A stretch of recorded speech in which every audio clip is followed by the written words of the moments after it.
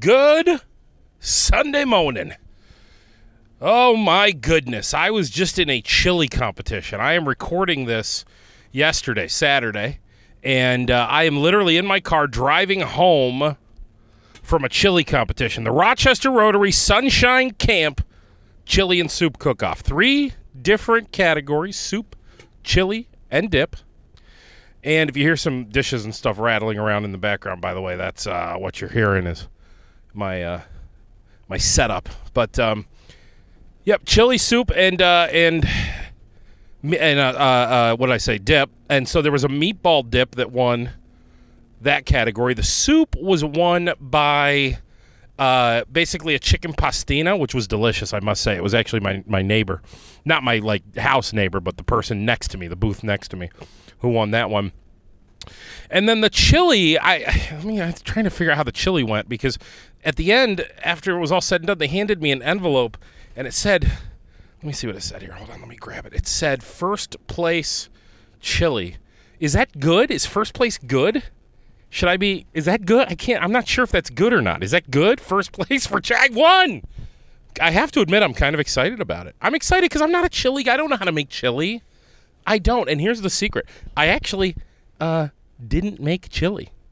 Allow me to explain myself. So basically what I did is I did a Cincinnati style. No, actually, here's how I worded it. I worded it Bolognese style chili served Cincinnati style.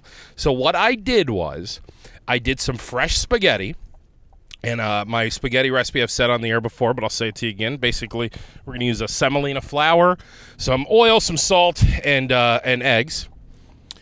So I did some fresh spaghetti. Then I did chili on top of the spaghetti. And the chili's what we have to talk about, because I didn't really make chili. I made bolognese sauce. So I started with a mirepoix, and I actually melted that down in butter, got it nice and soft, added my tomatoes, blended that all up. So that got pureed, the celery, carrot, onion, tomato, all pureed. And then on top of that, I did beef, pork, and veal. This chili was not good for you, because all of the fat that I would normally drain off, I just threw right in the chili. More flavor, right?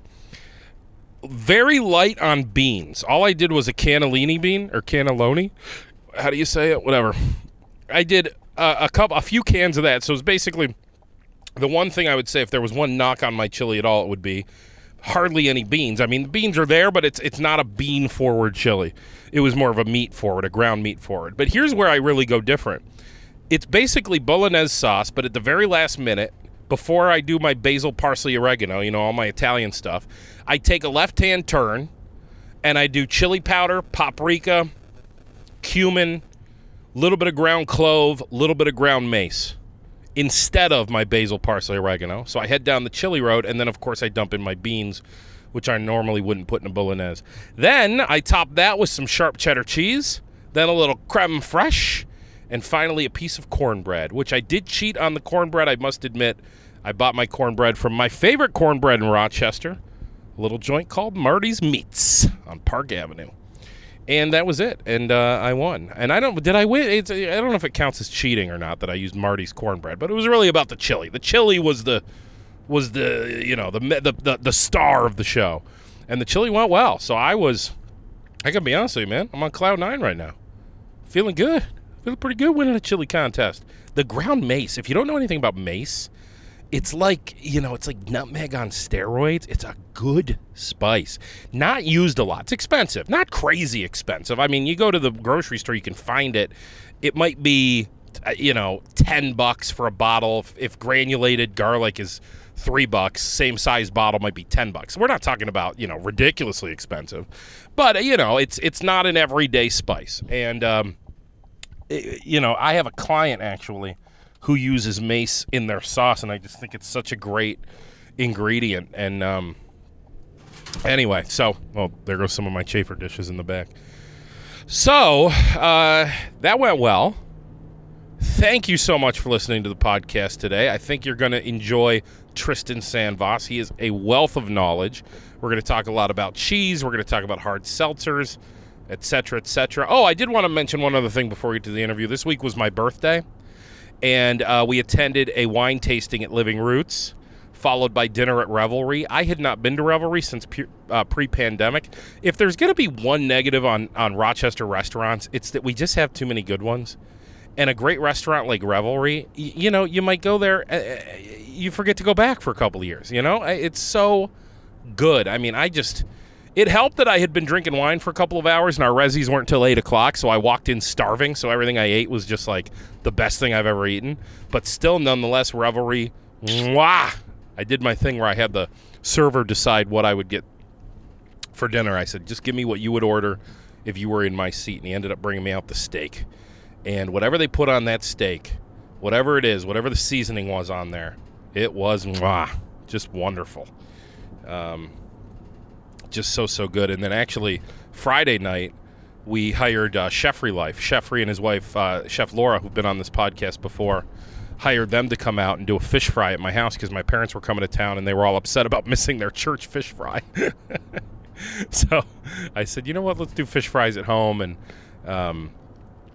it was the reason we did it at home was because the 3-year-old, not great in restaurants. He can go to restaurants, but not very patient in restaurants. If you're going to go anywhere with him, it's got to be pretty much in and out. And just wanted to take a little bit more time and enjoy each other's company. So we had Chefry Life come over and made us wonderful fish fries with cod, did some French fries, coleslaw, mac and cheese, and a little Speak of the Devil cornbread. So good.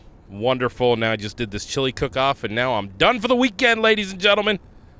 Going to try and catch a nap when I get home. I am beat from a couple busy days. And then you already know, it's WrestleMania weekend, baby. Hell yeah. All right, enjoy my interview with Trystan. Go check out the seltzer, Norwhey. You're going to love it. You're going to love Trystan.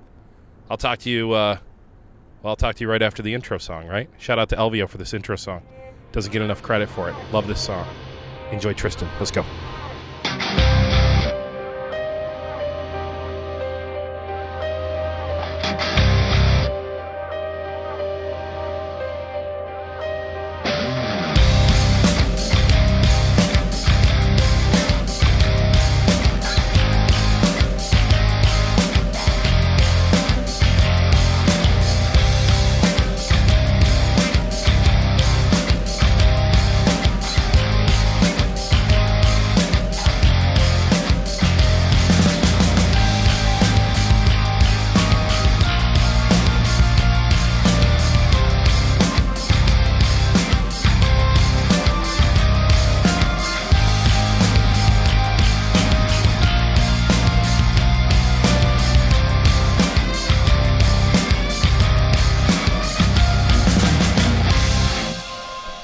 Okay, so Trystan, you may not know this, but yesterday was actually my birthday. Happy birthday. Tonight, my parents are coming to town, and we're eating at my house, which means I don't have to go anywhere. And we're recording this on a Friday, so it's a Friday night, which means I'm about to get after it a little tonight. My favorite drink in the world is Iron Smoke whiskey with ginger ale. However, I'm sitting here looking at Glacial Ginger Nordic Seltzer by Norwhey, your company.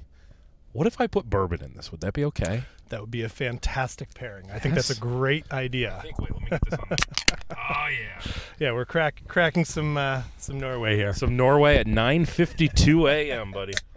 Mm-hmm. There we go. Listen, though, I don't see anything wrong with that. Ginger, I like ginger, man. This is so you've got. Are these the three flavors? Yes, we have the Glacial Ginger, which is a blend of ginger and Meyer lemon in this hard seltzer. And then we have our Mountain Berry, which is boysenberry flavor. Nice. And then we have our Solar Citrus, which is a blend of citrus fruit and peach and mango. So those are the three we're launching with. Yeah, it's absolutely delicious. Well, let's talk about this a little bit. And then you've been on this podcast before, so I have. I do want to talk about your background a little bit. We won't harp on it too much, but of course we got to talk some cheese. If you're going to have Trystan Sandvoss in the car, which I should say, we're in my car right now recording because it's too loud inside the plant. There we go. But if you're going to have Trystan Sandvoss, you got to talk cheese. But sure. Of course we want to concentrate on the seltzer for a little bit. Let's start with this. There's something very unique about this seltzer, right? Yes. Can we start right off with that? What is it that's so different about this? Absolutely. So Norway Nordic Seltzer is a brand new hard seltzer that's launching on Monday in Wegmans across Western New York. Monday, we say April 4th. 4th. So April 4th. This podcast comes out Sunday, so this is tomorrow. You can go to the store tomorrow. Indeed, yes.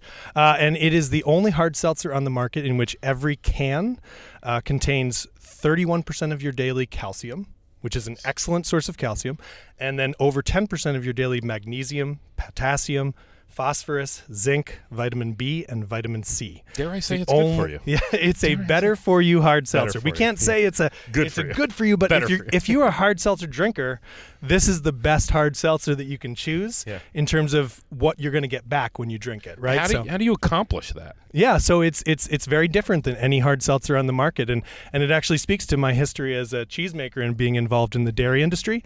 So this is really kind of out there. This hard seltzer, the way we're able to deliver all of those minerals, electrolytes, and vitamins is because this hard seltzer uses yogurt whey as its base, and we're upcycling that from the Greek yogurt industry. So like the ingredient statement, first ingredient is whey, W-H-E-Y, parentheses milk. Yeah. What exactly is whey? Sure.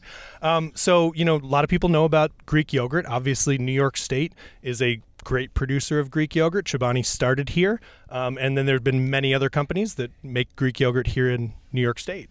We're the number one producer in the United States, and not many people are aware that for all the milk that goes into Greek yogurt plants, about 75% of it, after they concentrate the protein and the butterfat to make that Greek yogurt, comes out in the form of yogurt whey. Wow. So that is a byproduct of the Greek yogurt industry. So with all that milk that goes back in, a lot of it comes right back out, and there's really not a great use for it at present. So that's what we're using as our base ingredient. So we're sourcing that from New York State yogurt plants. All the milk comes from New York State, but we're taking what is otherwise a byproduct and turning it into, a unique hard seltzer that's truly New York. This was this actually just waste for the yogurt companies? Yeah, a lot of people know about whey protein, right? Uh-huh. Whey protein is something that would come off of like cheese production, which is, as you know, my background, right? We can't capture all of the nutrition in milk when we make cheese. In yogurt, they're actually separating the whey to make that beautiful, thick Greek yogurt that we all love in a different manner. They're doing that mechanically. So they're pulling out all the whey protein. So everybody knows about the benefits of whey protein, but in the case of Greek yogurt whey, there's no protein left in it. There's no butterfat left in it. So previously, there really wasn't a good application for how to utilize this product. So it has been a waste stream, tends to go back to the farms it came from. Some of it's fed to the cows, but the majority of it gets put into the manure lagoon and spread on the land. Some of it goes to wastewater treatment plants. Yeah. So no good application for how to deal with this waste stream until now. Can I tell you something? I love listening to you talk. You are so knowledgeable and so passionate about what you do because, the people have not even heard you talk cheese yet. We're going to get into cheese in a minute. But you wrote me. Can I talk about the email you wrote me? Sure. You wrote me one of my favorite emails anyone's ever written me before in my life because you wrote this email where you were like, correct me if I'm wrong, but it was something along the lines of you're like, a lot of people don't like me. I come off as an asshole. And I was like, you're the fucking best. You're like my favorite person ever to listen to talk. Dude, what was that about? Can we talk about that for a second? Let's give it a little context. Yeah, so just like you, Paul, okay.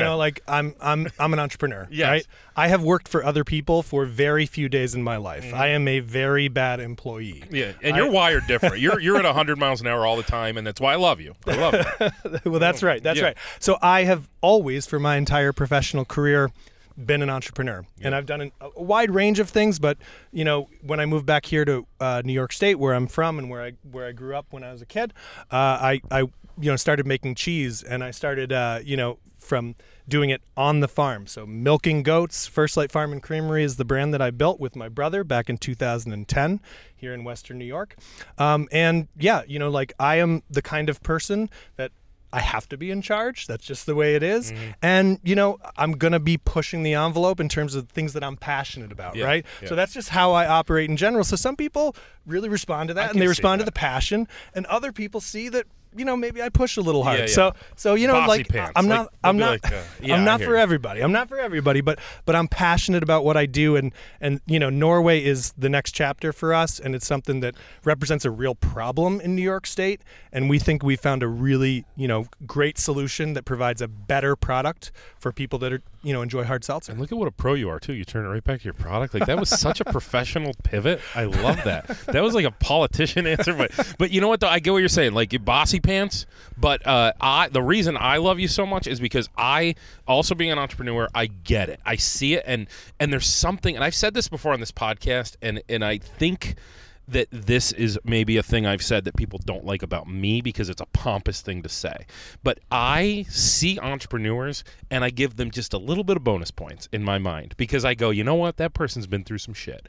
Because how many times have you had your heart broken? How many times have you been told no? And how many times have you had to get up and keep going after somebody shit on your idea or shit, right? Yes. And normal people just can't take the rejection of being an entrepreneur. It is a roller coaster. Yeah. And what, the crisis that you're dealing with today turns into, a huge win tomorrow, and you really can't predict that, right? You have to be able to roll with it, but you also have to be able to will things into existence, right? When other people say no, right, you have to be willing to hear no. Yeah. You hear no a lot, right? But you have to believe in it so inherently, right, in your soul that, you think this needs to exist in the world, and you're going to move mountains. You're going to do whatever is necessary to make it real. I call being unstumpable. Like somebody can come to you. They can come to me for my pasta sauce, and they can come up with any objection as to why this pasta sauce is just not great. Right. And I can pretty much answer all of them. Right. And that's you got to be in that position where you're just like, bring it. Any question you have about my product, bring that question, and I will tell you why it's amazing. Absolutely right. Yeah. Absolutely right. And I've done it from since 2010, just boots on the ground, right? Yep. I mean, we'll be launching Norway at Wegmans on Monday, as I mentioned. I have been physically in every single Wegmans store across the entire catalog sampling cheese. And in the case of what I was doing before, it was goat cheese, right? And for a lot of people, goat cheese is not their thing, but I had to communicate to them through tasting it, and then also, how I talked about it, that fresh goat cheese right off the farm is a different experience than what people may have had before. So, my greatest win is someone that comes up and says, I don't like this, right? And by the end, I've moved them over because they've tasted it, they've heard, the story, and they connect with it, and they realize that this is important. Well, and look what you've built, too, because, this is a new product, and you're launching it in a little grocery store chain called Wegmans, right? I mean, you didn't get to launch First Light's first cheese in Wegmans, right? That had to be launched at a farmer's market with you under a 10 by 10 tent. It was, absolutely. And, Wegmans has been very good to us over the years, and we're thrilled to be working with them on the launch of this product. They trust you, but it took 6 years with First Light Farm and Creamery to get into the store, and we worked on it for all of that time. And again, what I told them is, I'm going to stand behind this. I'm going to support this product. So, even though we're moving to the other side of the store because cheese is on one side and beer's on the other side, I have that history with the company. And then I also have that history of just being out in the community and meeting folks like you, other fellow entrepreneurs in the food space, and made those connections. And, that's what I'm trying to do, is share this story so people know about it, because it is brand new. There's nothing like this on the market, and we have great hopes for this growing, but we're going to launch it here in New York, and we're looking for New Yorkers' support to spread the word about this new product. But let's go back in time a little bit. Sure. So you kind of grew up around here, but at one point you and your brother move to Hollywood. And you say, you know what, we're going to Hollywood. We're going to go work in the movies. Another entrepreneurial effort, because a lot of people, think about Hollywood and they just think that, this is a glamorous thing. But when you're actually on the ground trying to do something yourself, because we ran our own production company, we worked in independent film. My brother was an actor and worked in front of the camera. I did all of the detail work behind the camera, so worked as an assistant director, production assistant, lowest of the low to start. Those days of production are 12 hours of shooting before you ever prep for the next day. And we were moving the entire company. So we'd be moving 100, 200 people, 200 professionals, actors, and then all the professionals that work behind the camera, similar to what I was doing. And you're moving them to a new location every day. So, a 12-hour day, like I'm saying, just the start. 16, 18-hour days is really what it takes in order to make something real. So there's a lot of corollaries, right, in terms of like trying to make something real and exist in the world, whether that be, independent film production or food production. Both of those are things that just require so much work. So yeah, it's an interesting way to get into the food industry. Grew up in New York State. But my brother, ended up getting cast in some big movies in Hollywood, and we did that for like 5 years. But what we found was that, we just weren't as passionate about it as before. So move back home, and you come back and you do well. Hold on, we got to go because you did something else cool too right after Hollywood. But let's talk about Hollywood for one more second. Sure. Your brother is in a few movies. I'm sorry to ask you the cliche question, but is anything we would have seen? What can you tell us that we would know? Sure. So he did some TV shows. Let's see. He was on Cold Case back in the day.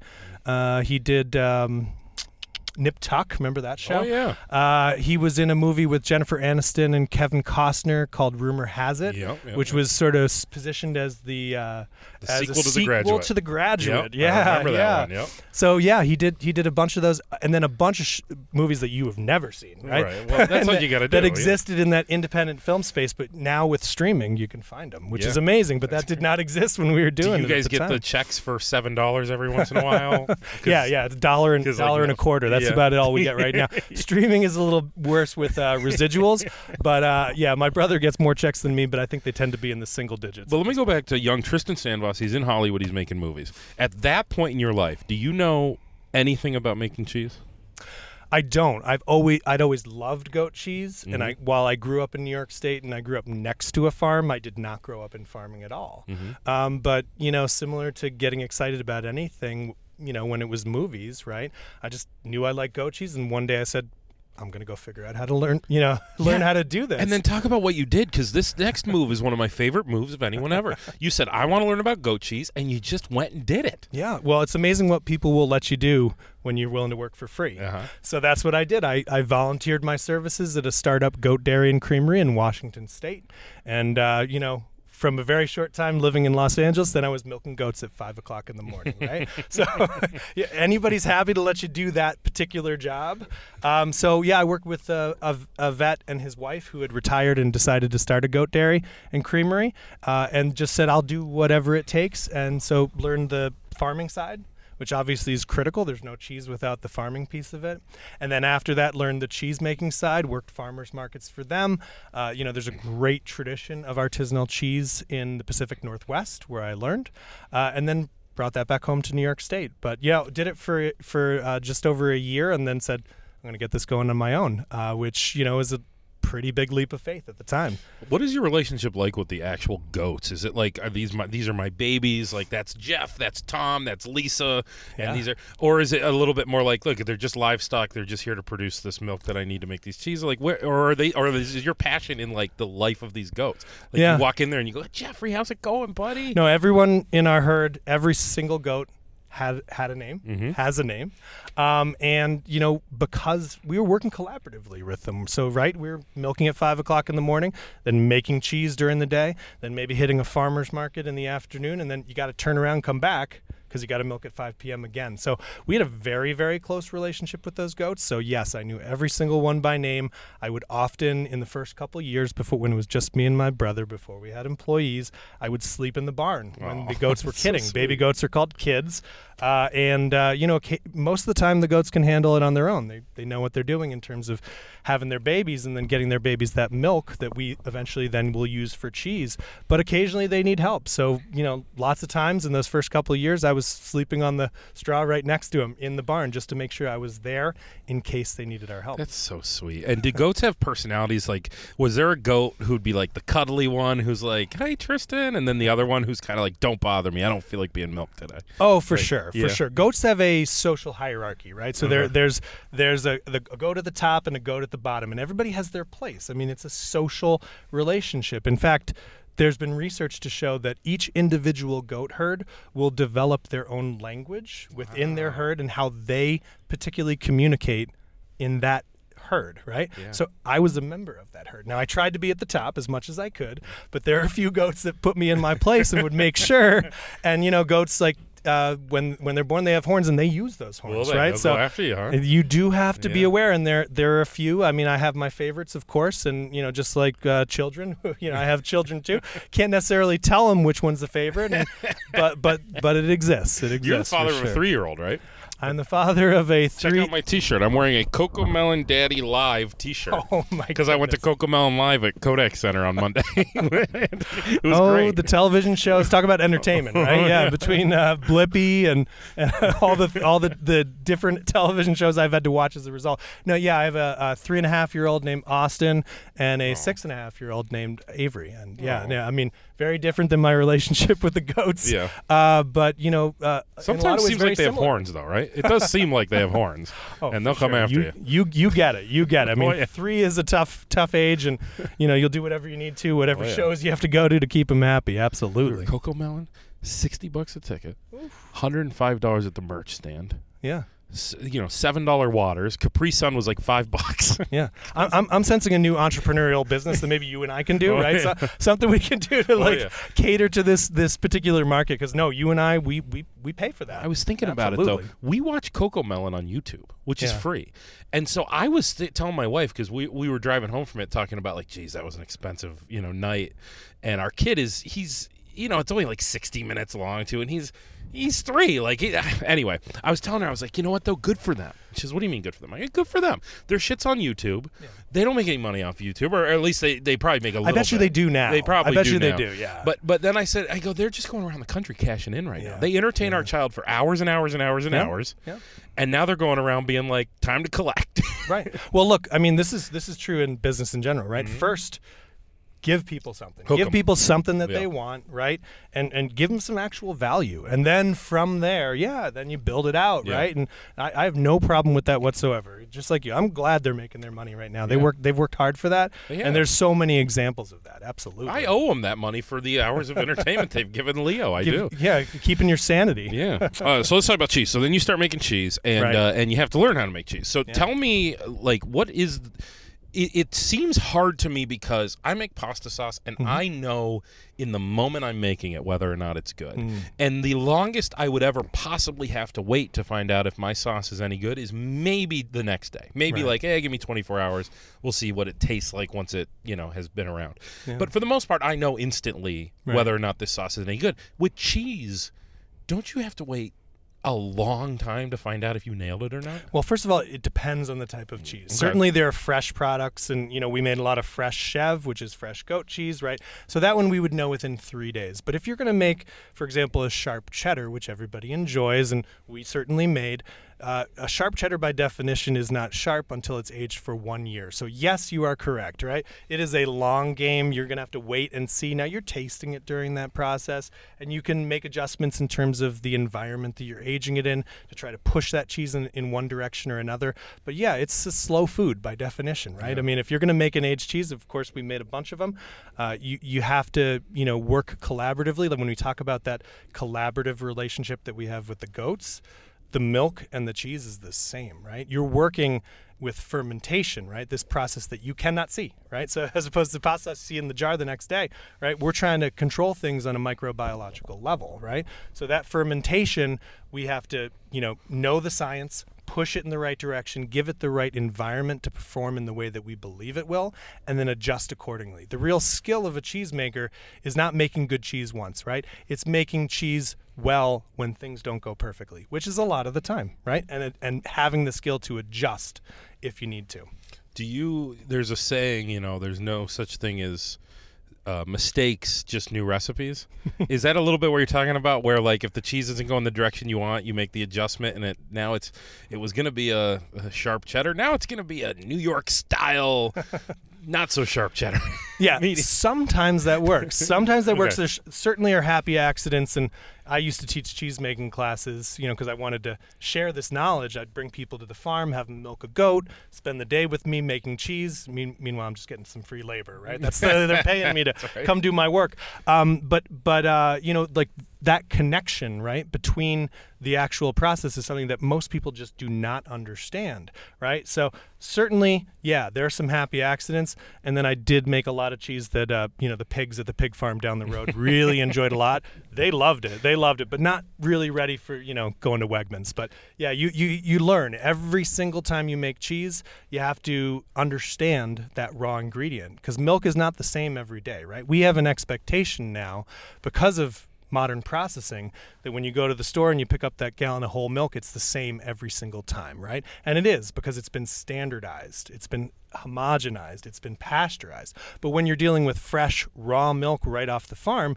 the milk that a mother goat produces when she's producing milk for a young kid, a young baby, is different than the milk that she'll produce 9 months later when she's at the end of her lactation. As a cheesemaker, we're adjusting to the milk that's coming right off the farm that day. We're not adjusting the milk, right? This is farmstead cheese making where we're not standardizing. We're adjusting to the seasonality of it. We're not, reforming that milk through mechanical processes. I love whole milk, and I think that, I'm probably not supposed to be drinking whole milk as an adult. I don't know. I love it, though, and I do drink whole milk. What is raw milk like? I've never tried it. Is it amazing? And isn't raw milk like illegal or something to sell? Or is that like a rumor I've heard that's not true? There are different rules in each state. Okay. In New York State, it is actually legal to purchase raw milk. Now, you can't buy it at the grocery store. You need to physically go to the farm and buy that milk from the farmer. Okay. Now, that's not the best raw milk you can get. The best raw milk you can get is when you go out to the barn, milk that goat or that cow or that sheep, and take it right out of the animal, right? Enjoy it fresh as possible. How good is that? Well, again, I was talking about the experience that most people have with goat cheese, right? A lot of people have had goat cheese that tastes like a barn, right? And people have a bad experience with it. When you have fresh, raw goat's milk off the farm, it is entirely different than that experience. It's sweet, it has a grassy quality to it, and you can't get that experience. I can, buy a gallon of whole goat's milk at the grocery store, and it's very, very different than what I would get if I milked that animal myself. So yeah, it's legal in New York State. There's nothing inherently dangerous about it. What's dangerous about it is actually the human beings and the processes that get in the middle, right? Pasteurization protects from bad bacteria, right? But in the case of cheese making, right, we use good bacteria. We collaborate with that microbiological process, right, and use good bacteria. So when people get in trouble with raw milk, it's because it hasn't been handled properly, right? The animals are not the cause of the problem in most cases. There are a few small cases where that could exist. But again, my rule of thumb was I'll drink raw milk off the farm if I was the one milking. Right? If I'm the one milking, I know exactly how that milking went, and I know that it's fresh. I know that there were no impurities that happened during the process. If I wasn't there, I'm going to make sure it's pasteurized. What is wrong with me that I like milk, but I have to tell you that I think if you put a cup under a cow's teat or a goat's teat or whatever, and you went into that and then you handed it to me, that I might be like, ooh, I don't know if I want to drink that. That's wrong, right? Well, first of all, we're very used to having milk at refrigerated temperatures, right? When it's coming out of the animal, it's warm. That is a different experience that most people just haven't had. Trystan, I lived in Italy, and they had Parmalat milk, and they used to keep their milk warm in Italy. You would open that carton when you were going to use it, and they were small cartons. Yes. And so I did get used to drinking warm milk, actually, and I would put the milk in the fridge once in a while, and they thought that was weird shit that I was putting milk in the fridge in Italy. Well, that is a different process, and that is typical in other areas of the world, called ultra heat treatment, right? So this is actually an even higher form of pasteurization, and that with aseptic filling then allows them to store it warm. Oh, okay. But yeah, I'm not sure that I don't know about people then consuming it warm, but obviously that is closest to the experience of getting it right off the farm from the animal. But that's not something that most people are familiar with, but in other areas of the world, absolutely. What is it that took you down the road of specifically goat milk, goat cheese, as opposed to traditional cow or anything else? What is it that made you say, you know what, goat, that's my jam?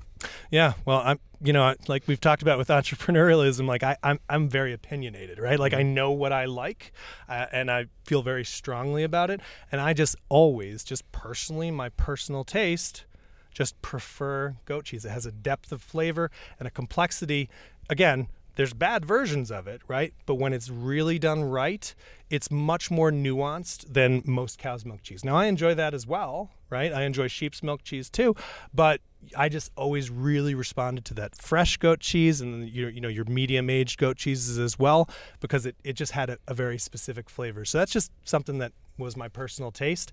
And then also, coming to Western New York and starting my own brand, I wanted to do something that was different than everybody else. There's a lot of cow's milk cheese in New York State. We're one of the largest producers of dairy in the country.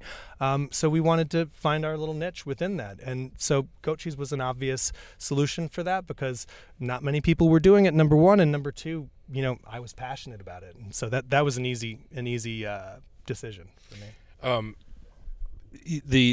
You start first Light Creamery, and I want people to hear this because we're talking about entrepreneurship.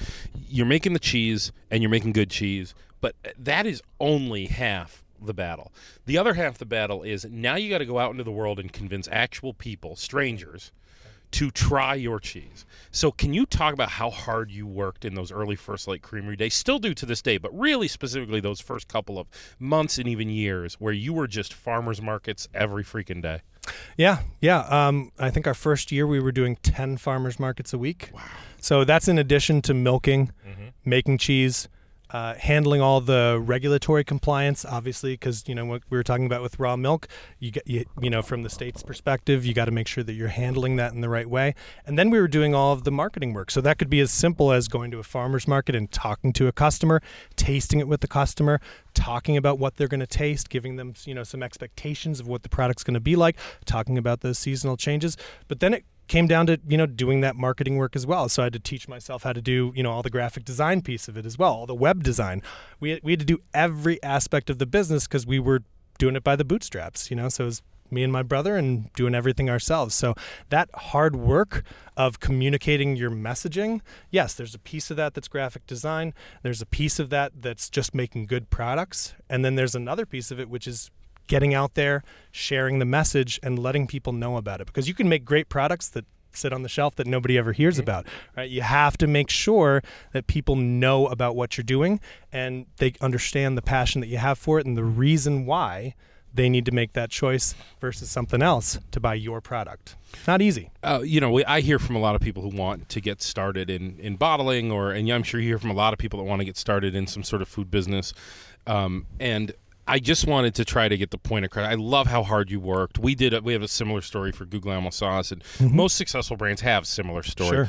And I am approached, I would say, relatively regularly by people who have a great recipe for something, and I'm sure they do, and they kind of think that's all they need. Right. And I do just kind of want to get the point across of it is important that your product is good, but it is far from the only thing. It is the minimum.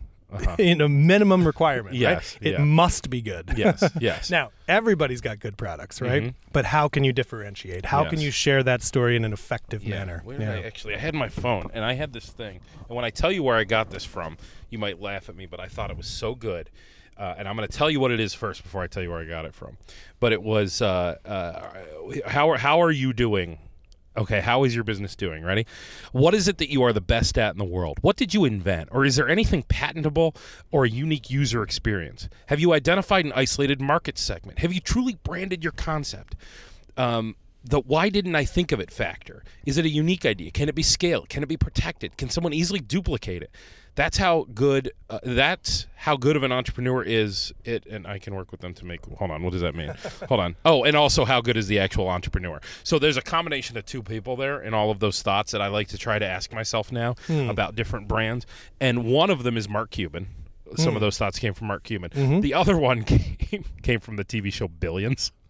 Damian Lewis's character, Bobby Axelrod, where his wife wants to start a business and he kind of goes off on her and goes, you're not ready. And then he starts listing off a bunch of that stuff. And he goes, until you have great answers to these questions, you are not ready for scale. Not to say don't launch your business, but scale. It has more to do with scale. Yeah. Anyway, so First Light Creamery goes, you're doing a couple years, you're busting your ass, you're working hard. Eventually you break through. I mean, I know you still feel like maybe you feel like you haven't, I don't know, but you have, and you break through at some point. You're in Wegmans, things are going well, you've got relationships around the country for your cheeses. What do you think it was, if there was one thing Or was it just everything combined that made you break through with First Light Creamery? I think it's the sum of all of those things that we did in the first couple of years. It wasn't, I mean, you've heard the expression, right? 10 years to make an overnight success. Certainly hear that in Hollywood, right? And people don't see that. Most people don't, right? People see it once it has achieved some level of scale. So it was, number one, having a good product. Number two, being passionate about it. And then number three, just being dogged in terms of, not giving up, right? Yeah. A lot of people, don't have the stomach for it because, like we were talking about before, it's a roller coaster. There are tough days. No, it wasn't like a light bulb moment. It certainly felt great to be on the shelves at Wegmans, but we kept working the next day. So then another big deal for you was Old Chatham Creamery, right? Old Chatham Creamery, who I think almost anyone has heard of, right? That's a very, very well-known brand. Yes. Can you talk about how that relationship happened and what ended up happening with that?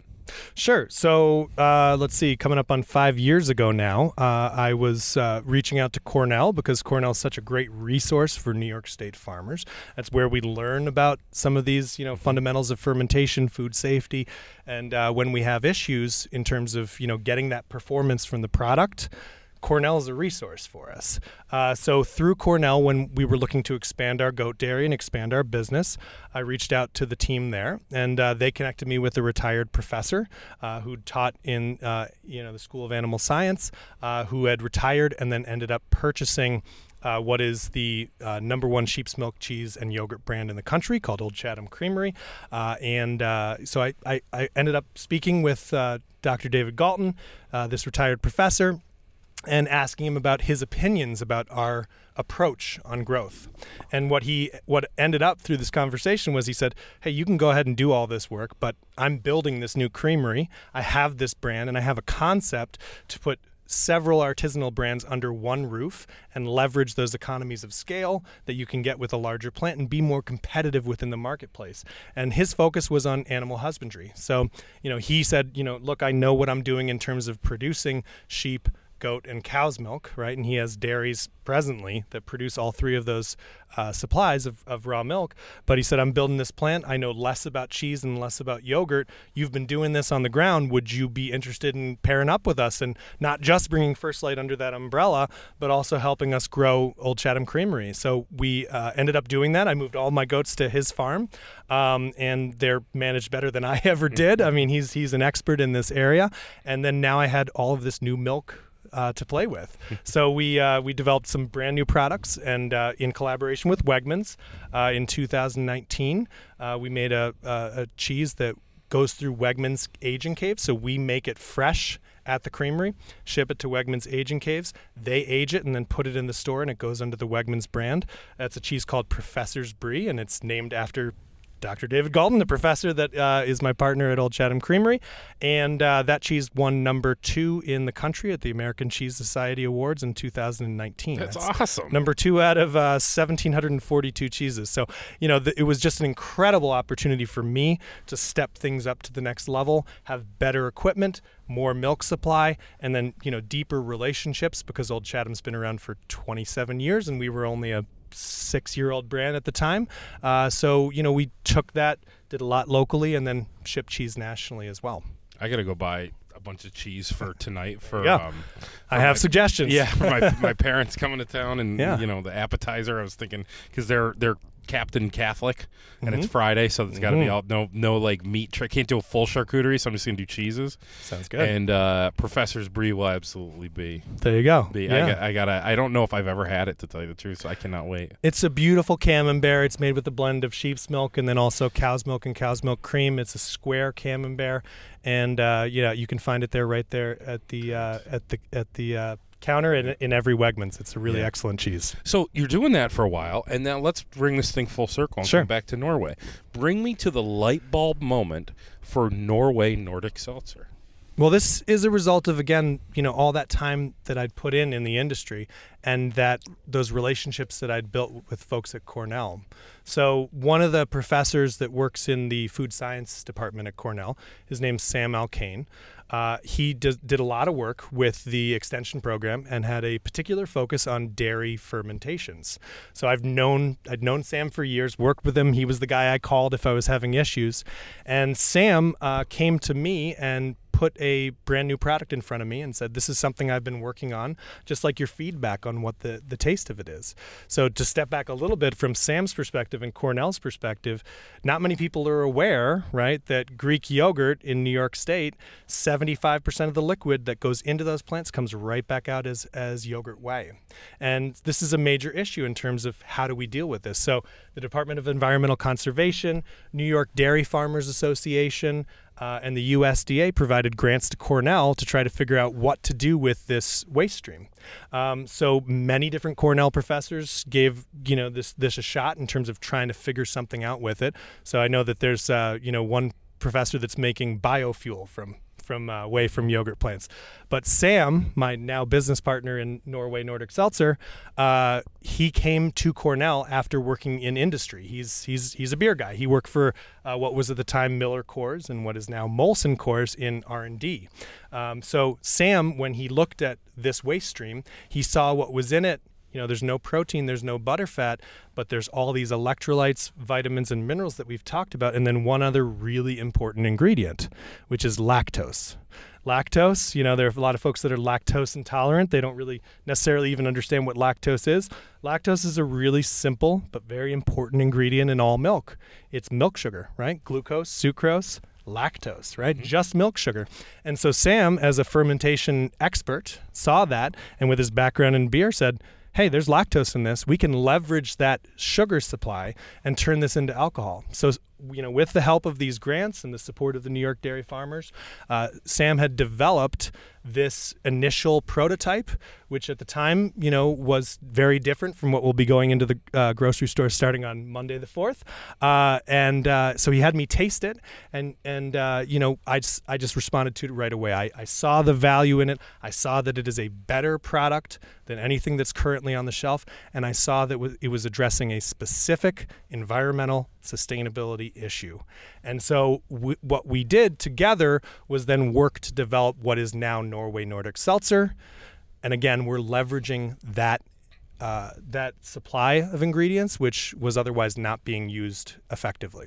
So now the game is, because everything you just said will sell this shit. This stuff, sorry. I shouldn't call it shit. This amazing product. We'll sell this amazing product. What is the freaking popular seltzer I'm thinking of that every college frat bro drinking a couple Truly, White Claw. White Claw, that's what I was going to go. Okay. So there's all that crap, right? There's all that crap. So how do we get the attention of my wife who's going to go and maybe choose White Claw for no reason other than she's heard of it? Right? Sure. Well, I mean, look, that has been a incredible growing vertical within the beer seltzer cider space, hard seltzer, and what's driving it? Consumers like your wife that want to make a better choice, right? So instead of drinking an IPA that's got hundreds of calories per serving, what's driving the seltzer push? Typically a 12-ounce White Claw or Truly is going to be 100 calories per serving, right? So it's about still having that being able to participate in enjoying alcohol, but not getting that huge number of calories, right? And that's become very, very popular. In fact, the Boston Beer Company, Sam Adams, right?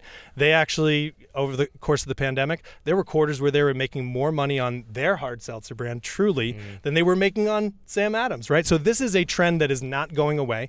Many, many hard seltzers and many companies have jumped into this space. But the reality is that all of those are extremely similar. What are they? Water, sugar, and natural flavors, right? So all those flavors that you see within hard seltzer, they tend to be they're flavored through natural flavors. And if you're in the industry, you understand natural flavors are an ingredient that doesn't have any calories, but they mimic that flavor. So you might be having a lemon lime seltzer, there's no lemon or lime in it. It has a natural flavor in it that's mimicking that. So Norwhey Nordic Seltzer, we have the same number of calories. We actually are debuting in a 16-ounce can, and our 16-ounce cans are either 115 or 120 calories, which means per 12-ounce serving, if you're going to match that slim can that Truly or White Claw makes, we're actually lower in calories. But what we do is we add real fruit ingredients to the products. So that, the Mountain Berry is made with real boysenberry, Glacial Ginger is made with real ginger and real Meyer lemon, the Solar Citrus is made with real citrus, peach, pineapple as well. Actual real fruit in it, but we still hit those calorie targets. Then add on top of that all of the minerals, electrolytes, and vitamins. If you are a hard seltzer drinker, right, why not choose something that's going to replace some of those electrolytes that are diminished when you drink alcohol in general, right? So we're replacing those electrolytes as you're drinking it, whereas otherwise you're just drinking, excuse me for saying it, but sugar water, right? Sugar water with some carbonation and natural flavors. And then one last thing, right? Not only are you getting all of that, everything that you get in a typical hard seltzer, plus all of this extra nutrition, but when you buy a Norwhey, you know that you're taking a product that would otherwise be a waste product, and we're upcycling it and making it something that makes the yogurt industry and the dairy industry in New York State and beyond ultimately more sustainable, right? So it's a better choice. When we talk about our product, we talk that it is a better for you choice. If you're a hard seltzer drinker, why not make the choice to drink Norwhey instead? That was phenomenal. Nobody could possibly hear that and say, yeah, I'm still going to go with Truly. Like, that was the best sales pitch I've ever heard. I think Will Ferrell in Talladega Nights said something about Big Red. If you don't chew Big Red, fuck you. Like, it's something like that. It's something, to me, it's something like that where it goes, if you go to buy hard seltzer this week at Wegmans and you don't choose Norway, Norwhey, you did it wrong. You just did it wrong. You have to go get this stuff. Tristan. But here's one more thing let me throw in there. Go ahead. I will put this beverage up against Truly, up against White Claw. Do a side-by-side tasting. It's not the Pepsi challenge, it's the Norway challenge. I challenge anybody, go taste them side by side. Not only are we delivering that extra nutrition, not only are we, creating a more sustainable dairy industry in New York State, but we taste better. And at the end of the day, like we were talking about, what's the minimum barrier for entry? Product has to be good. And this product is better than what is the other alternatives out there. Yeah, well, listen, I think I've had White Claw once in my life because I'm not a frat bro. I would drink this. I have drank this, actually. At one point, you gave me a sample pack, and I brought it home and drank it over the course of a week or so. And I have not purchased White Claw in my life. I think I purchased White Claw one time in my life back when it was brand new because I got sucked into the curiosity like anybody else. But other than that, I've never – this I would purchase. This is good, and this is something I would choose over beer because it is lighter and doesn't weigh me down the way the beer does. And this ginger, this Norway, the ginger, is exactly what I'm looking for the bourbon tonight. There you go. It's back to come full circle again. There you go. Yeah. Well, I'll tell you, those initial prototypes that I tasted with Sam when he was, just experimenting with how to make this product, they were beers because Sam is a beer guy, just like you, right? He came from Miller Coors. So he has that mindset in terms of the fermentations that he's making. And, if you enjoy a sour beer, which is a trend that, a lot of people are drinking right now, this has a lot of similarities to it. And, it is acidic, right? So it's got that bright, very dry finish to the product, really easily drinkable. And I'll tell you, I'm glad you're willing to try these seltzers, but there's beer coming down the line. We're going to be making beers, we're going to be making wine, and we're going to be making distilled products. We actually licensed our facility as a brewery, New York State Farm brewery, winery, and distillery, because we can take this same raw resource and turn it into all those products. And again, every single one of them will have a better nutritional panel than anything else that's currently on the market. Well, this shit's gonna make you a multimillionaire, bro. I have a feeling. Well, I hope so. From our perspective, the work is now just like when we started the Farmstead Creamery brand. The work is not about making millions of dollars. The work is about right now sharing the story and getting people to understand the difference, right? And then everything else that comes down the road, that's gravy, right? But right now, what I want to do is just give people a better option. Yeah. Trystan Sandvoss, thank you, bro. Thanks for doing this. Thank you, Paul. I really appreciate the opportunity. Got anything good going on this weekend? What are you doing? Oh, getting ready for the launch. I'll be in every single Wegmans from in Western New York from here from now for the next couple months. So if you see me there, please say hello. Check out norwhey.com, norwhey.com, and if you're looking for the product, it will be in every single Wegmans by at the latest the 11th of April. So please enjoy it. All right. Thanks for doing this, man. Awesome. Thank you, Paul.